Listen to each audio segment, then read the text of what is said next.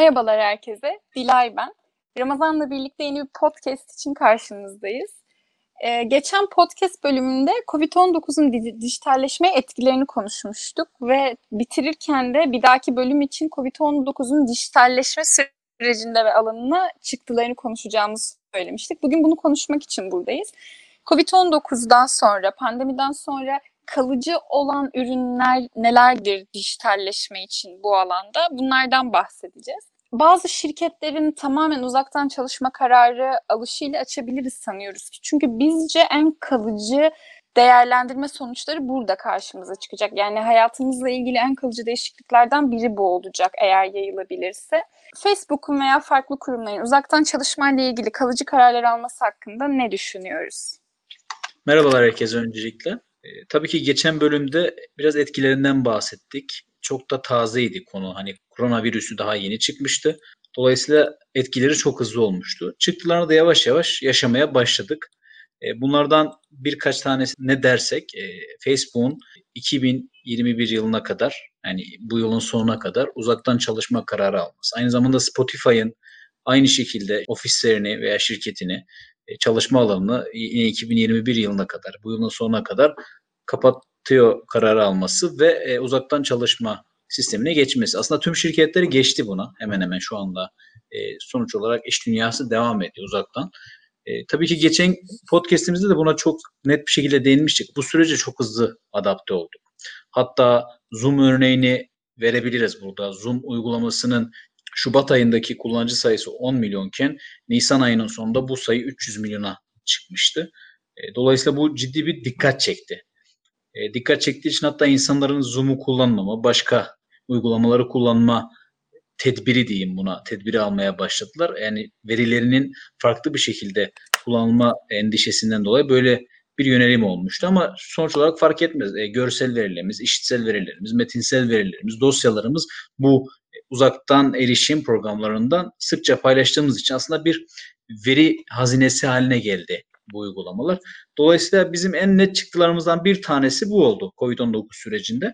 Hatta geçenlerde yapılan bir ankette süreç normale döndükten sonra çalışma düzeni nasıl devam etsin diye insanlara sorduklarında %72'sinin aslında uzaktan çalışmanın verimli olduğu cevabını verdiğini gördük. Burada tabii ki çalışanlar bu noktada memnun. Bir de tabii ki şirketlere sormak lazım bunu. Şirketlerin aldığı verim ne acaba? Uzaktan çalışmakla yakından çalışmanın ne kadar verimli olduğunu bir de şirketler tarafından değerlendirmek lazım. Bir örnek vermek gerekirse 4-5 yıl öncesinden beri olan hatta belki de 7-8 yıldır olan bir uygulama Turkcell'de haftanın bir günü tüm şirket, o tüm bina uzaktan çalışıyordu. Burada tabii ki orada tüketilen enerjisinden gıdasına veya işte her türlü parametreleri değerlendirdiğin zaman %12'lik bir verim kazandırmıştı o yıl. 5-6 yıl önceden bahsediyorum. Son zamanlardaki oranı bilmiyorum. Turkcell'e böyle bir kazanım sağlanmış. Aslında Turkcell bunu önceden fark eden ve buna çok çok önceden geçen bir şirket. Bu noktada çok başarılı olmuş bir şirket. Bu dijital dönüşümü sağlıyor dedik bu virüs. Bu virüsün iş dünyasına en büyük etkisi de bahsettiğimiz gibi belli başlı şirketlerin uzaktan çalışmaya bu sürecin sonrasında da devam edeceğini görmemizdir. Çok katılmakla beraber bu dönüşümün bir iki şirketle sınırlı kalmayıp artık çok alışılagen, yani yeni normalimiz olması mümkün mü diye düşünüyorum aslında ben. Hani gerçekten bir bakacağız ve şirketler için artık çalışanlarının tamamen işte home office çalışmaları böyle normal bir hale geldiğinde direkt olarak bunu tercih etmeleri çok normalleşirse ve biz hepimiz buna alışırsak bu sefer bireysel olarak da bizi yepyeni bir dünya bekliyor oluyor.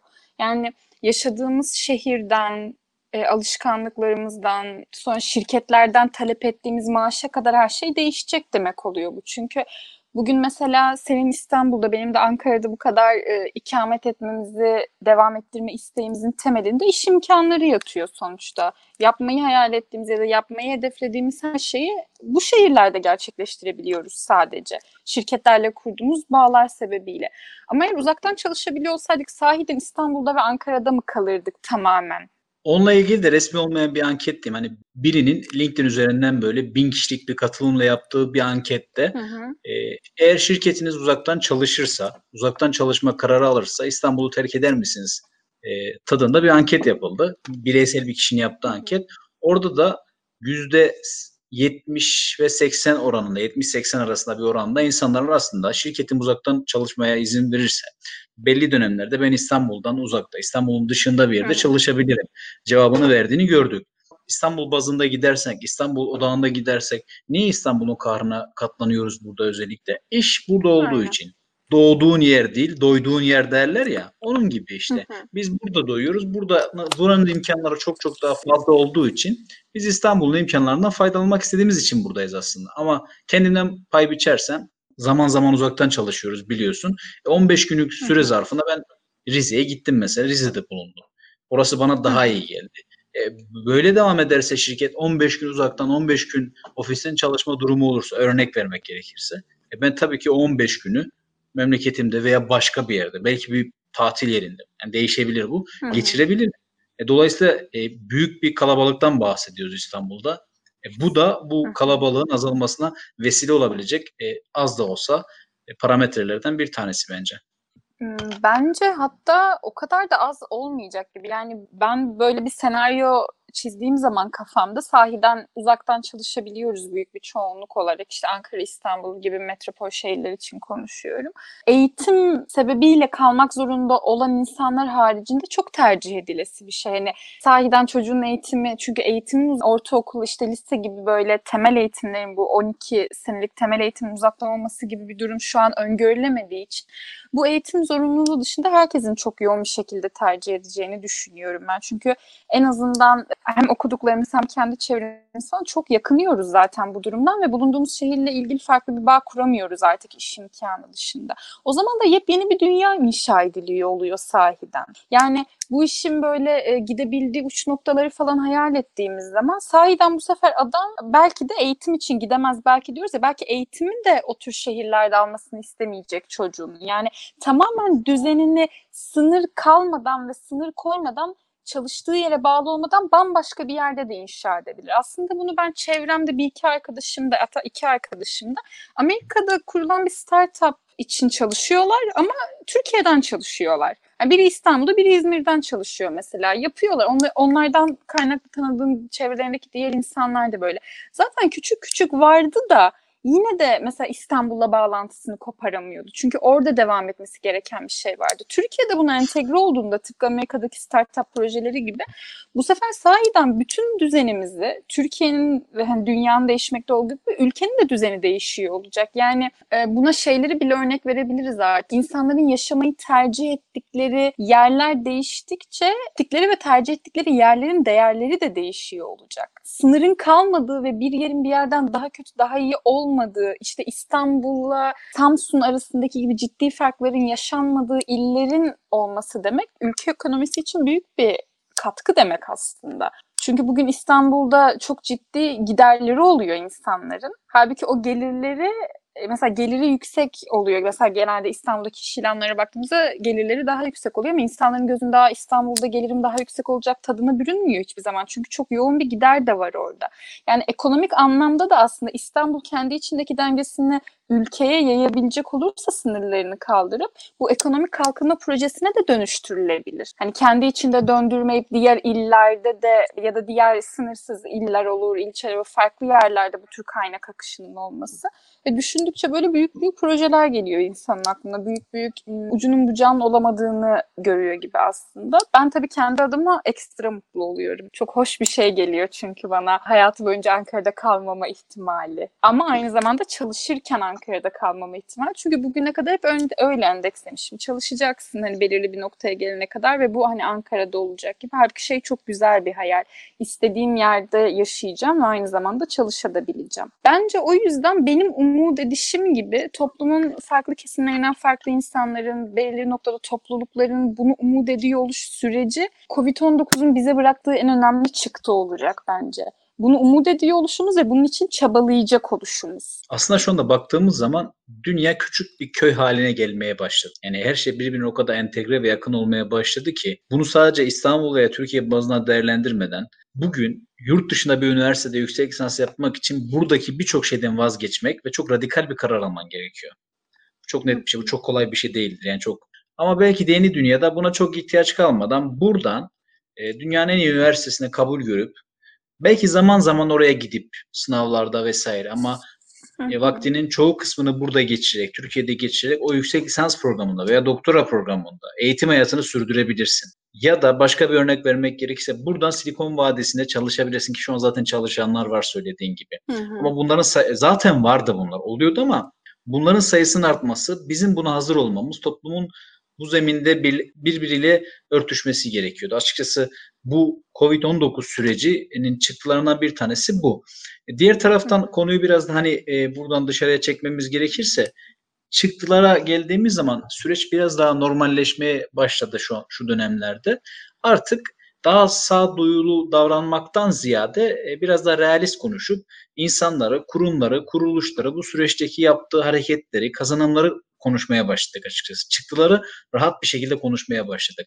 Ben her Evet, zaman artık diyorum, yani bu görebiliyoruz. süreç başladığından bugüne diyorum, bu süreçte herkes bir sınav veriyor. Devletler, liderler, şirketler, şirket yöneticileri herkes bir sınav veriyor, çalışanlar. Bunların hepsi bir sınavdan geçiyor. Bir lider, bir devlet milletine, halkına sahip çıkamıyorsa, bu süreçte daha yanında olamıyorsa o millet, o halk veya o toplum o devlete karşı, o lidere karşı bir negatif enerji beslemeye başlar. Bunun en net örneklerini bugün Amerika'da görüyoruz. Ne kadar Floyd olayı olarak görünse de onun arkasında Hı bu hı. Covid-19 sürecinde Amerika'nın bu sınavı verememesinden kaynaklanan bir sinir harbi bulunuyor bence.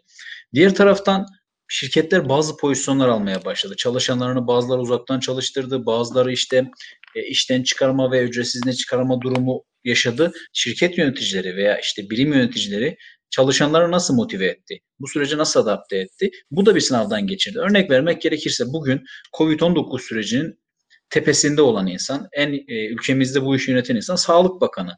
Yani toplumda bugün politik apolitik, iktidarı seven sevmeyen hiç kimse, yani kim olursa olsun herkes Fahrettin Koca'ya karşı bir pozitif enerji besliyor. Pozitif bir bakış açısı var. Neden? Bu süreçteki sınavı çok iyi verdi. Gerek sosyal medyadaki tavrı, paylaşımları, işte bizden biriymiş gibi hissettirmesi ve bu mücadelede sadece işte topluma şunu şunu yap, ben istediğimi yaparım ve ben bu konu dışındayım diyen bir lider değil de ben de sizinle birlikteyim. Ben de bu süreci en derinden yaşıyorum. Gecemi gündüzüme katıp imajını vermesiyle aslında bu sınavı çok güzel bir şekilde verdiğini görebiliyoruz. Ben öyle düşünüyorum azam ve toplumun büyük bir Hı kesimi hı. de böyle düşündüğünü düşünüyorum. Buna inandığını düşünüyorum daha doğrusu. Yani bu liderlerin verdiği sınavdan pay biçmek adına çok net bir örnek olduğunu düşünüyorum. Diğer taraftan da her zaman konuştuğumuz gibi açıkçası bu sürece en hızlı giren, en hızlı adapte olan sektör bence eğitim sistemi. Çünkü bazı eğitimler toplu bir alanda yapılması veya bir yerde toplanıp yapılması bizim için biraz zor geliyordu. Hatta o toplu alanlara gidilip beraber interaktif online değil de canlı yapılan eğitimlere gidemememizden kaynaklı bazı eğitimleri es geçtiğimiz de oluyor. Hı hı. Bunların başında bence İngilizce kursu geliyor. İngilizce kurslarının yüz yüze yapılmasının bir kısmının ben ihtiyaç olmadığını düşünüyorum. Diğer taraftan bizlerin içinde olduğumuz yazılım, işte yapay zeka, veri bilimi eğitimlerinin de online'da yeterince verim sağlandığını düşünüyorum ve bu süreçte buna kurumlar, kuruluşlar, bizler de çok hızlı bir şekilde adapte olduk ve bunu sen çok içinde olan Hı birisin. hı. Sen daha iyi aktarabilirsin. Hatta seninle sen Samsun'dasın, ben İstanbul'dayım. Son 20 günde bir ayda çok güzel bir eğitim içeriği hazırladık bununla ilgili. Hatta bunu Hı da hı. zaten dinleyicilerimiz de görecek.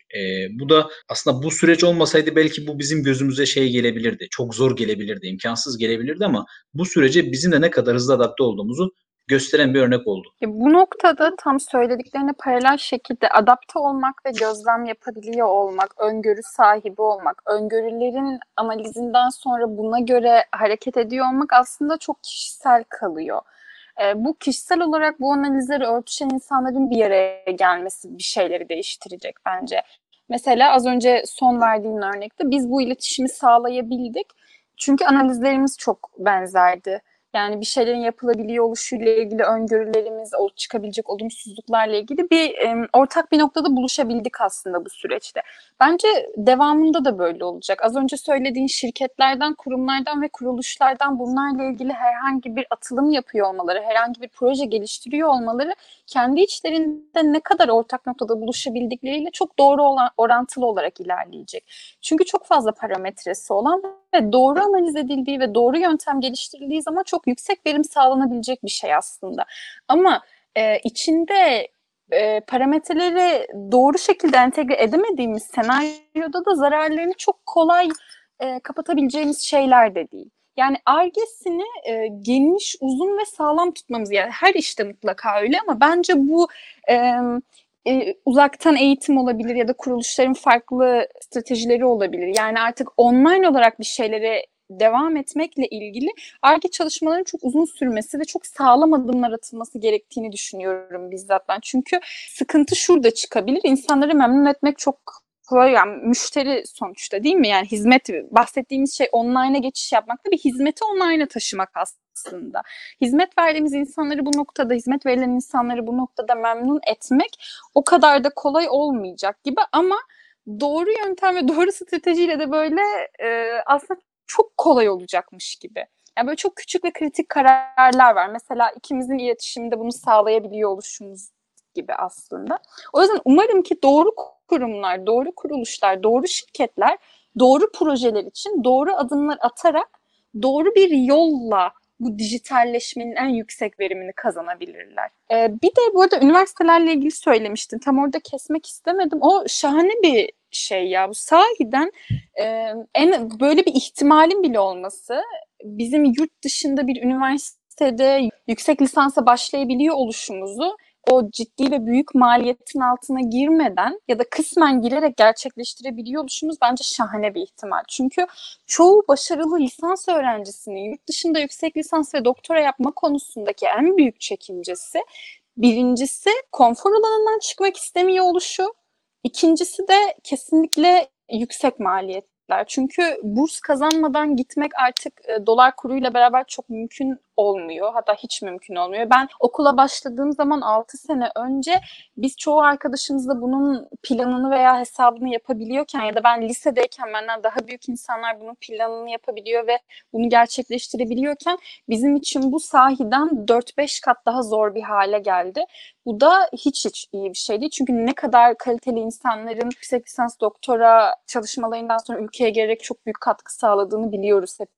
İkinci belgeseli geliyor tabii ki ilk aklıma böyle yakında zamanda izlediğim için. Duygulandım yani. Özellikle kadın mühendisleri görünce ayrı bir duygulandım. Proje zaten beni çok duygulandırdı ama kadın mühendisleri görünce gerçekten ayrı bir duygulandım yani. Çok tüyleri diken diken eden bir videoydu ve bir projeydi kesinlikle. Velhasıl bence ülke için biz hep böyle biraz daha ekonomik döngüler içinde konuşuyoruz ama eğitime odaklandığımızda da eğitimi ticari olarak döndüren ve bunu ticari olarak gerçekleştiren kurumlar, kuruluşlar dışında ülkenin eğitime katkı sağlıyor oluşu için de çok iyi. Yani MEP bir burs veriyor, yüksek lisans bursu mesela. Uygun programlarda 2 senelik yüksek lisans bursunu tek senede uzaktan eğitim, tek senede yurt dışında yaşama olarak verebilirse bu demek oluyor ki gönderdiği adam sayısının 2 katı kadar adam gönderebilecek. Ki 2'nin yarıya inmesi demek de kendi gücü ve kendi imkanıyla da öğrencilerin gidebilmesini sağlayacak. Bugün bana ben yüksek lisans maliyetini hesapladığım zaman sahiden altından kalkamam diyorum ama biri gelip bunu bir senede, oradaki yaşam maliyeti için sadece bunu bir senede yapacaksın dese, ben muhtemelen o şekilde veya bu şekilde halletmeye çalışırım. Ki bunun mesela daha farklı programlar için de geçerli olacaktır mutlaka. O yüzden bence o üniversiteler noktası, yurt dışındaki üniversitelerde aslında kısmi online, kısmi yüz yüze eğitime geçebilme ihtimalimiz ülkenin gençleri için azımsanmayacak ve çok üstüne gidilmesi gereken bir projedir diye düşünüyorum. Çünkü bir arkadaşım Fransa'dan yeni kabul aldı hatta ve şeyi konuşuyorduk biz. Hani acaba bir sene online mi yapılır? Online yapılırsa tekrar gitmem gerekir mi? Çünkü oraya gitmek için gerekli maliyeti de hani hesaplamak. Aa dedim, sahiden oluyor. Tam sen söyleyince aslında yerine biraz daha oturdu. Çok güzel bir nokta olduğunu düşünüyorum. Bunun yanında bir de benim bu süreçte kendim ve çevremdeki insanların günlük hayattaki koşuşturmaları, günlük hayatta yeni edindikleri rutinlerle birlikte aklıma şeyi çok getiriyor. Hepimizin kişisel asistanlara daha çok ihtiyacı oldu bu dönemde.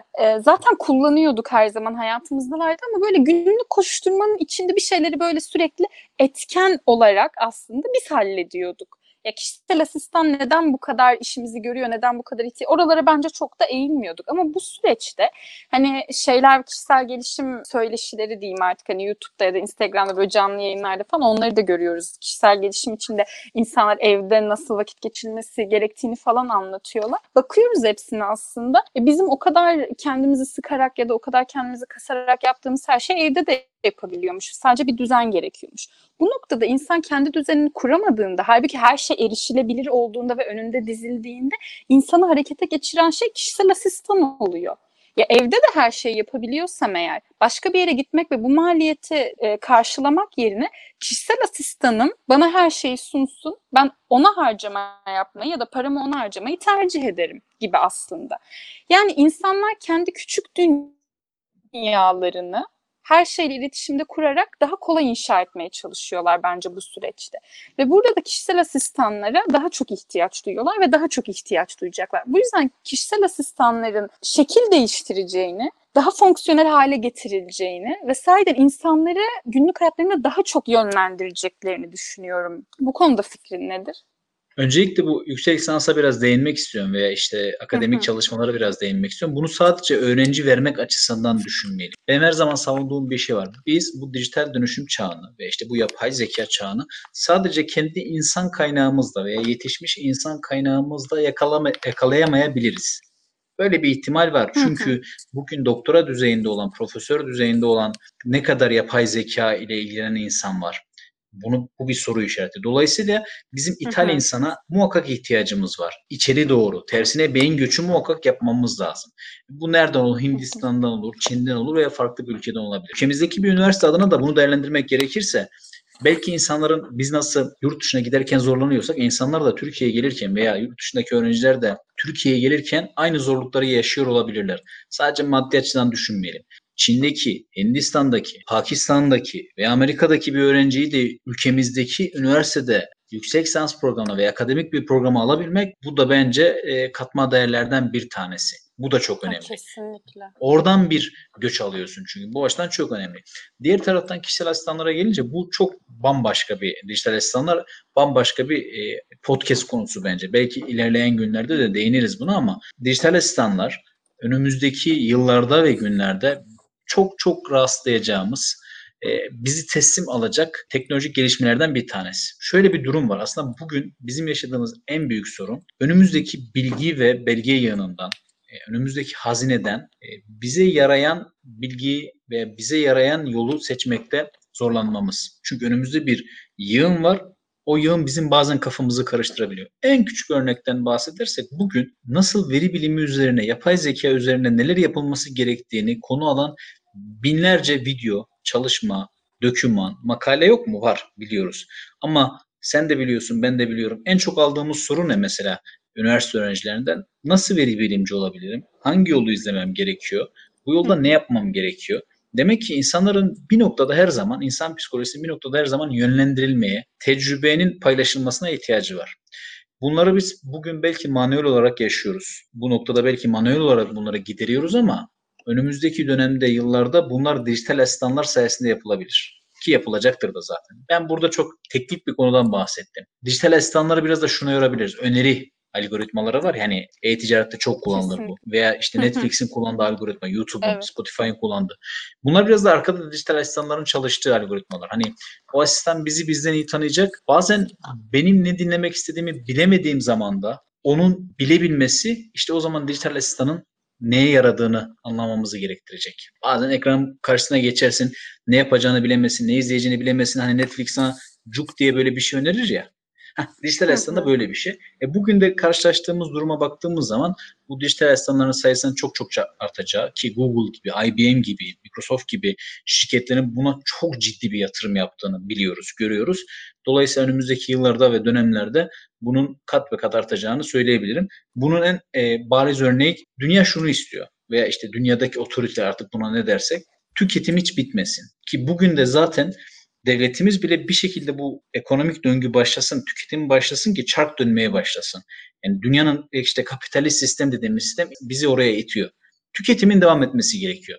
Bunun da sonu olmadığına göre insanları daha iyi tanıyıp, insanları daha iyi sentezleyip onlara daha fazla tüketmelerini nasıl sağlayabiliriz? Bugün dünya bunun etrafında dönüyor. Yapılan tüm çalışmalar, gelişmeler bunun etrafında dönüyor. Bizi daha fazla tükettirmek için. Ya bunun işte sosyolojik tarafları var, psikolojik tarafları var, teknik tarafları var. Dolayısıyla e-ticaret sitelerinde bu dijital asistanların, arka tarafta çalışan yapay zekanın, dijital asistanların bu noktada çok başarılı olduğunu ben bugün söyleyebilirim. Zaten çok üstüne eğiliyor olmalarıyla birlikte bir tüketici olarak biz de hissediyoruzdur. Yani ben karşıma çıkan önerilerle birlikte ya çok basit yapmayacağım harcamaları yapıyorumdur ya da tüketmeyeceğimi düşündüğüm şeylere karşı yaklaşıyorumdur vesaire gibi. Bu tüketim noktasında yani bize bir şey tükettiriyor oluşlarının yanında eğer bu sisteme, kurdukları sisteme ve izledikleri stratejiye, kullandıkları stratejinin yanına bir de şunu eklerlerse yani ilerleyen zamanlarda şu olabilirse muazzam gibi. Tüketici için sürekli tüketmesini istiyoruz değil de tüketicinin en doğru şeyi tüketmesini istiyoruz. Şimdi bu satıcı ve sürekli buradan çarkı döndüren insanlar için ne kadar kullanışlıdır bilmiyorum ama bence yeni yeni uyanmaya da başlıyoruz artık tüketim çılgınlığının bizi rahatsız ediyor oluşuna. Çünkü eskiden yine üretimin bir kısmında bir parça var olabiliyorduk ve çok da etkilenmiyorduk gibi ama benim çoğu arkadaşım çok tüketmekten yana sıkıntılı, problem yaşıyor yani. Evet tüketiyor mu? Tabii ki tüketiyor, kaçmıyor. Ama biraz daha tatmin olsa, biraz daha güven duysa ben eminim daha çok tüketecek mesela. O yüzden tüketiciye acaba şey hissini vermek. Ben sana sadece tükettirmiyorum. Ben senin doğru şeyi tüketmeni sağlıyorum. Ya ben bu güvenle daha çok tüketirim mesela. Ben alacağım bir ürünü bu güvenle alırsam eğer daha rahat alırım, daha çok alırım sahiden. Hatta bilmeden daha çok alırım mesela. O yüzden bence çok aşina olduğumuz, bildiğimiz ve yarının dünyasının zaten kilit noktası olan bu insanlar tüketsinin arkasına insanlar doğru şeyi tüketsine yerleştirebilen, yerleştirdiğini gösterebilen, yerleştirmese de yerleştiriyormuş gibi gösterebilen aslında bence daha farklı noktaları yakalayabildiği için yüksek verim alabilir gibi düşünüyorum. Bu bilgi işte çok fazla kaynak var, işte çok fazla aslında ne yapacağımızı bilemiyoruz noktasında. İnsan öğrenmeyi öğrenmediği sürece ki bu çok zor bir şey. Biz kaç yıldır eğitim alıyoruz mesela. 16 ile 20 yıl arası ciddi bir eğitim alıyoruz aslında biz iş hayatına atılmadan önce, lisans hayatının sonuna dek. Hani yüksek lisans da sayarsak. Şimdi bu kadar ciddi bir sürede bile biz öğrenmeyi tam olarak öğrenemiyoruz. Doğru yollar ve doğru yöntemler kullanamıyoruz. Halbuki o zamana kadar full bir şeyler öğrenerek geçiriyoruz aslında. Yani yapsa herkes yapardı değil mi? O kadar da kolay bir şey değil ve bu öğrenme becerisi elde edilmedikçe, bu sağlanmadıkça insan sahiden birine bunu nasıl öğrendiğini direkt olarak anlatması gerekiyor. Şimdi senin verdiğin örnekle beraber konumuza entegre edeceksek bunu, sahiden sürekli birinin bize bir şeyleri gösteriyor olması gerekiyor. Sahiden birinin bize yürüyeceğimiz yolu, gerekirse yolda nasıl davranacağımızı falan tek tek anlatması gerekiyor. Doğruyu bulma. Bence bu çok net bir ihtiyaç olacak. Çünkü ne kadar fazla olursa kaynak, biz o kadar zorlanacağız doğruyu bulurken ve sonsuz zamana sahip insanlar değiliz. Yani hepsini deneyemeyiz. Tutup da şunu diyemeyiz. Ya ben atıyorum şöyle olsun. Bir sürü kitap var ve bize doğru kitabı okumamızı söyleyecek bir asistan, dijital bir asistan var. Şunu diyecek lüksümüz yok bizim. Ya hayır ben bu dijital asistanı kullanmayacağım. Ben bu kitapların hepsini tek tek okuyacağım ve sonra doğru olanı bulacağım. Bunu deme lüksümüz yok çünkü o kadar fazla zamanımız yok. Yani herkes her yerde bas zamanı verimli kullanmaktan bahsederken bizim yanlışla doğruyu deneyerek hani tecrübeler ve başkasının yönlendirmesiyle deneyerek eleme ya da deneyerek bulma gibi bir yöntemi seçmemizin ihtimali bile yok. O yüzden zaten çok ciddi bir ihtiyaç artık bu. Ve herkesin bu konuyla ilgili hiç nasıl diyebilirim bunu tereddüt etmeden bu tür yöntemleri kabul edeceğini, bu şekilde tasarlanmış dijital asistanları kullanacağını düşünüyorum ben. Bu verimi alabileceğimiz başka bir şey yok çünkü aslında. En sonunda söylediğin gibi aslında artık hiçbir şeye o kadar vaktimiz yok bizim. Bir şeyi deneyip, tecrübeleyip ve o tecrübeyle harmanlayıp öğrenecek vaktimiz yok bizim. Aslında bu çok kıymetliydi. bir şey deneyip başarısız olmak insana daha fazla şey katar ya. İşte biz onu Hı hı. denemeden dışarıdan destek alaraktan, o asistanlardan, bu dijital olur veya kişiden olabilir. Dolayısıyla dışarıdan destek alaraktan bu sorunlarımızı çözmemiz ve bu yol haritasını çizmemiz aslında bizi ileride karşılaşacağımız sorunlara karşı biraz da hassas kalıyor. Bunu sadece bir eğitim için veya başka bir şey için düşünmeyelim. Hayatın her aşaması Hı için düşünebiliriz. Her şeyi biz birinden öğrenerek, birinden tavsiye alarak yaparsak bu ileride yolda karşılaşacağımız olumsuzluklarla ilgili veya işte engellerle ilgili bizi hassas kılar ve çok sert bir kayaya toslamamıza sebep olabilir. Ama dediğimiz gibi yani artık vaktimiz yok. Hiçbirimizin böyle uzun uzun öğrenmeye, sürdürülebilir kılmayı, bir projeyi, bir eğitimi, bir olayı sürdürülebilir kılmaya gerçekten vaktimiz yok. Hani insanlar bugün daldan dala atlıyorlar ya, bunun sebebi de bu hı. Hı. aslında. Bir, işte kaynak çokluğu, imkan çokluğu. İki, hani maymun iştahlılığın başlaması. Özellikle yeni nesilde gençlerde bu yani her şeyi yapayım, bir an önce yapayım. Bilinen bir kişiden bahsedersek 30 yılını vermiş, iyi bir noktaya gelmiş. Ama 18-20 yaşındaki ve üniversiteden yeni mezun olmuş bir kişi onun yerinde hemen olmak istiyor. Benim 18-20 yılım yok diyor. Böyle bir durumla karşı karşıyayız şu anda. Şimdi konu biraz farklı bir yere gelmeye başladı ama bu da bir gerçek aslında. Bir bütün olarak bakmamız gerekiyor. Tabii ki. Dolayısıyla hani öyle bir problemle karşı karşıyayız şu anda. Her şeyin bir anda olmasını isteyen bir kesim var şu anda. Bu da imkansız yani, ne kadar dijital asistanlar da olsa yani o sen olamazsın. Sen öyle yani o kişi onu yapamaz. Evet diyoruz, dijital asistanlar hayatımızda olacak veya dijitalleşmenin birçok adım hayatımızda olacak ama işte doğru kişilerin buluşması, birbiriyle entegre olan kişilerin buluşması, doğru adımlar atabilen, Hı projeleri hı. sürdürülebilir, uzun vadeli düşünebilen, akıllı hareket edebilenler her zaman başarılı olacak. Geçmişte olduğu gibi bugün de öyle, yarın da öyle olacak. İşlerin bu kadar kolaylaşması, dünyanın birbirine entegre olması, hani dünyanın küçük bir köy olması dediğimiz şey aslında her şeyi süper kılmıyor. Bence her şeyi biraz Hı daha hı. zorlaştırıyor. Daha fazla çalışmamızı gerektiriyor. Daha cembay olmamızı, daha akıllı olmamızı, olaylara daha geniş perspektiften bakmamızı istiyor bizden. Dolayısıyla bunları yapabilen, bunlara böyle bakabilen daha başarılı olacak ve geçmişte bunları yapmakla bugün bunları yapmak arasında işte bir fark var. Bugün bunları yapabilen geçmişe göre daha başarılı olacak. Ama bugün bunları Hı yapamayan hı. geçmişe göre daha başarısız olacak. Hani makas gitgide açılacak. Bence bu Evet. dönemin en büyük çıktılarından bir tanesi bu. Hani herkes diyor uçacağız, kaçacağız. Öyle değil. Makas gitgide açılacak. Dolayısıyla makasın üst tarafında olan bu işleri hızlı bir şekilde yapabilen, dünyaya entegre olan, Hı dünyayla hı. barışık olan, dünya insanı olabilmek açıkçası büyük kazanç. Harika bir noktayla bağladın bence.